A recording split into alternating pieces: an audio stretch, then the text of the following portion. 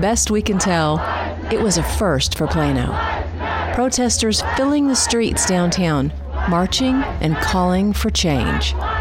We'll hear from some who attended the event next on Plano Podcast. Welcome to Plano Podcast, Tales of Curiosity and Character. I'm your host, Tammy Hooker. And I'm producer Mary Jacobs. We're glad you found our little on-air hangout with stories from inside of Plano. And just outside of what you might expect.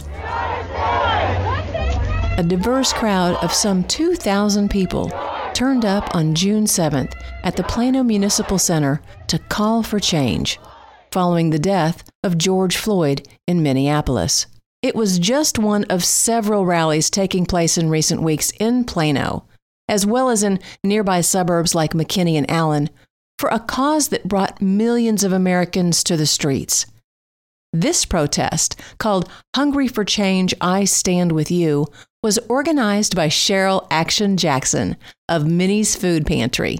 Today we are having a Hungry for Change rally in the city of Plano. Collin County is coming out to really come into solidarity to say that enough is enough, and we want to show people that we care about all people in Collin County. We talked with several of the protesters and asked why they were there. My name is Shannon Knapp. One thing that I would like to see out of this is obviously a higher voter turnout, not just for the November election, but for every election, period. And I'm so glad that the Black Lives Matter movement has started to gain momentum. And it's just been too long. Rodney King happened when I was a child, and we're still going through this. And it is ridiculous. It needs to end.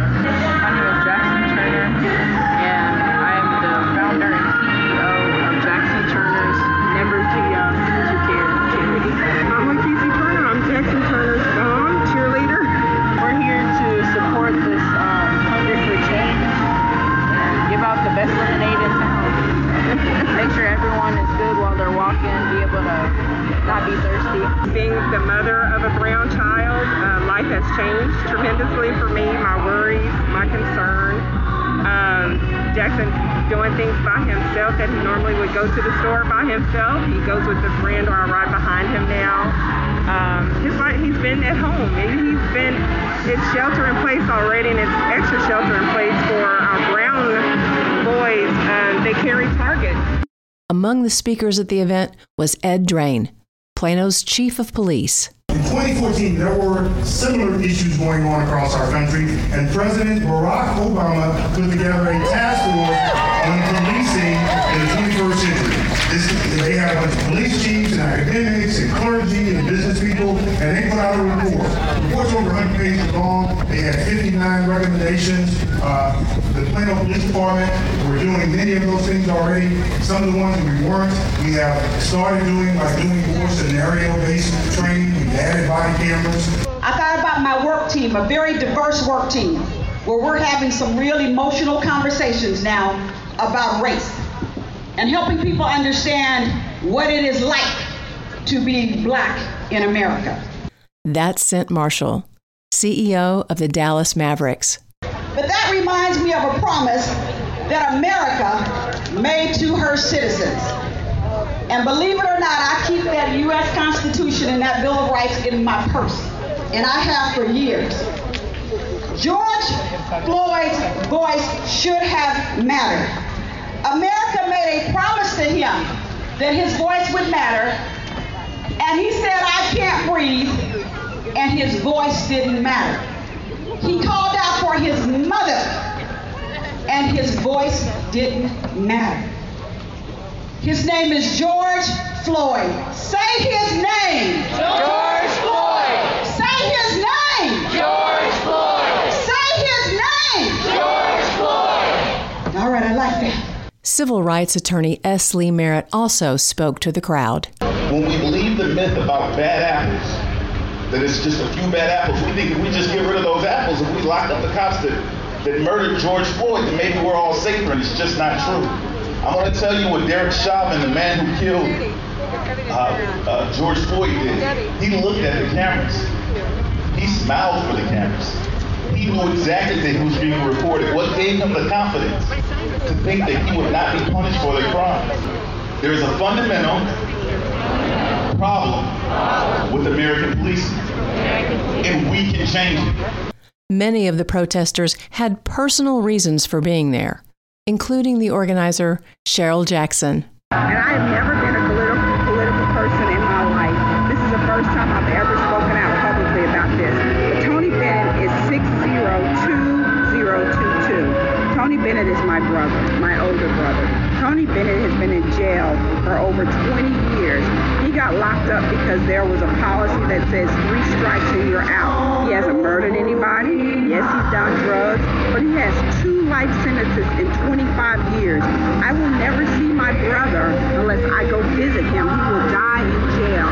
There has to be some policy changes so that our African American brothers and anyone doesn't get caught up in a system of policies and then they're locked up in jail for something when we see police officers killing people on video and not being convicted. Enough is enough.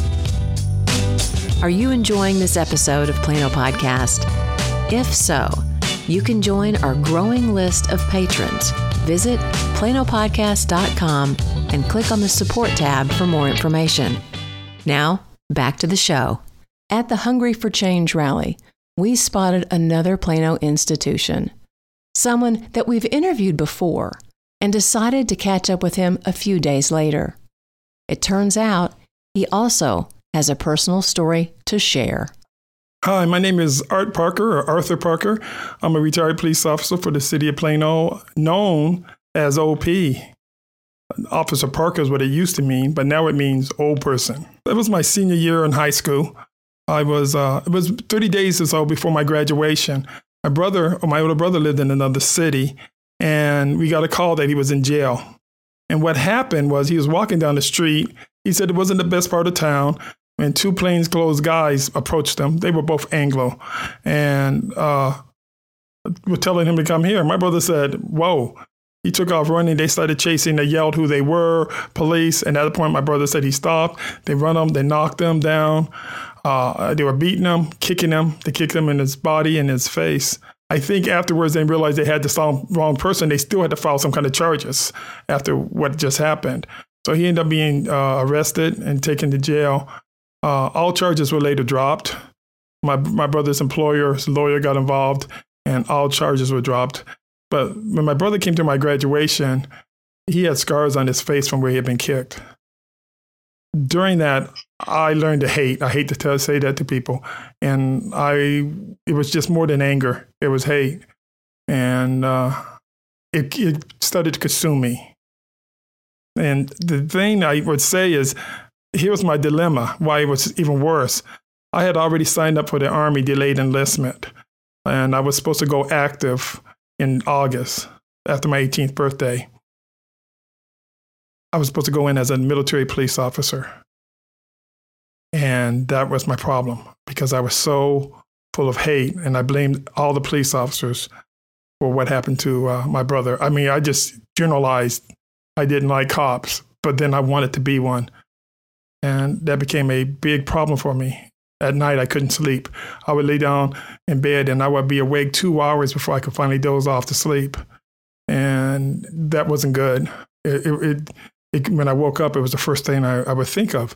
And I realized that what I was going through back then is the same thing that young people are going through now. Well, most people are going through.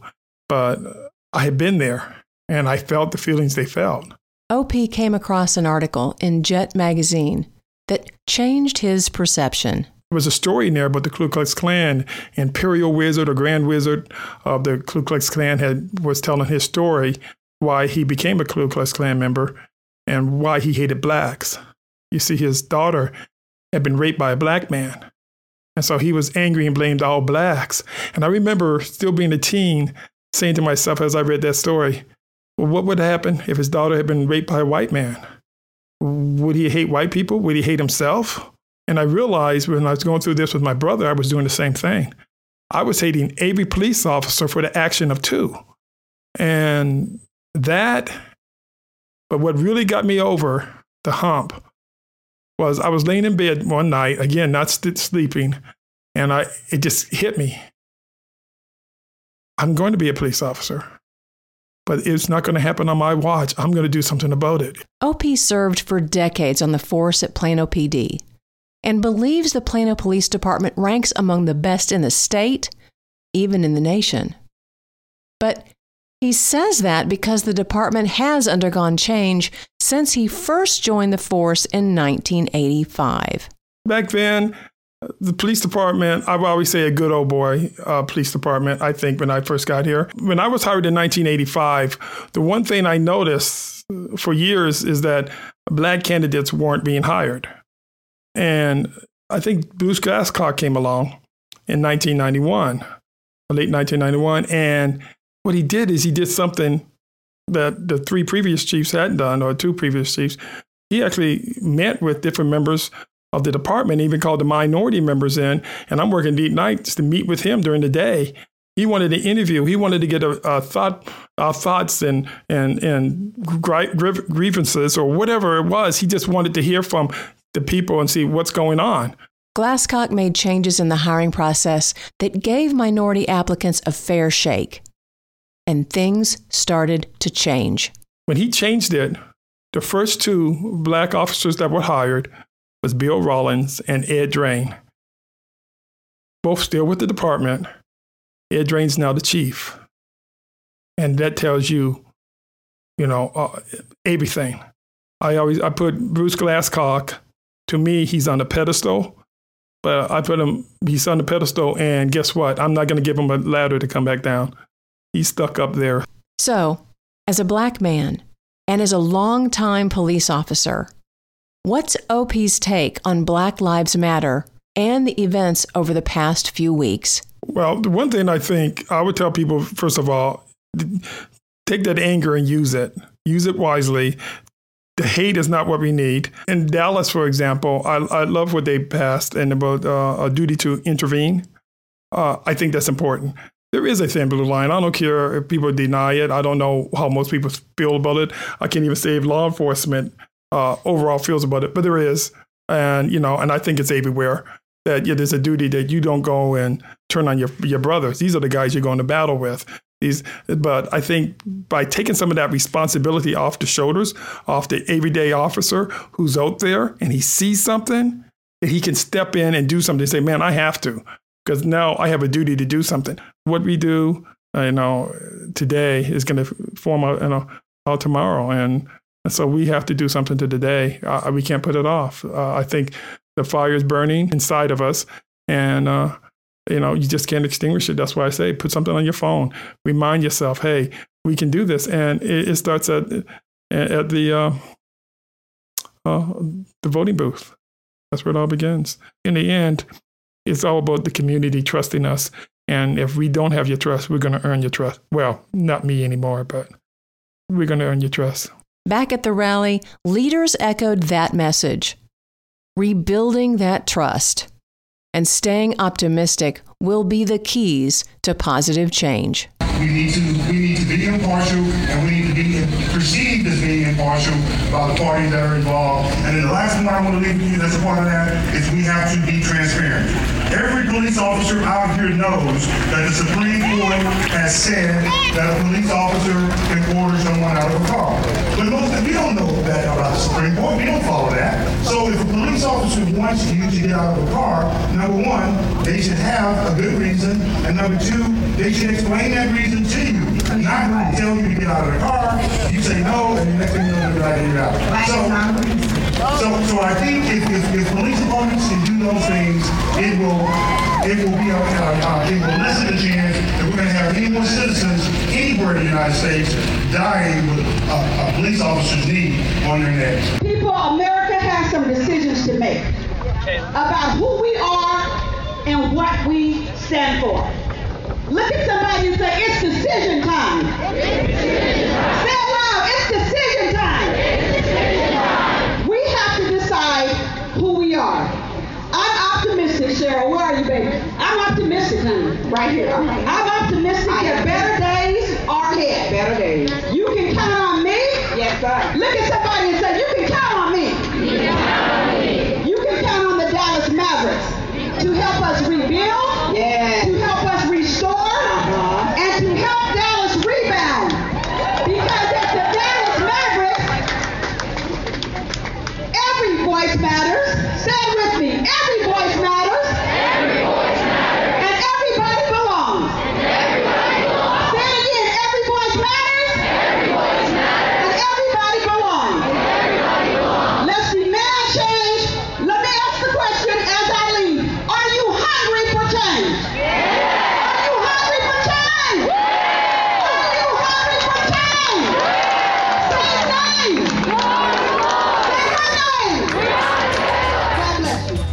Thanks to all of our guests who lent their voices to this important episode. And thank you for listening to this episode of Plano Podcast. We've reached the end of another edition of Plano Podcast, Tales of Curiosity and Character. We hope you've enjoyed today's topics and discussion. Remember to support us on Patreon and to follow us on Twitter and Facebook. Send your feedback, ideas, and comments our way. Thanks for listening and subscribing. We'll be waiting for you at our back corner booth. Until next time.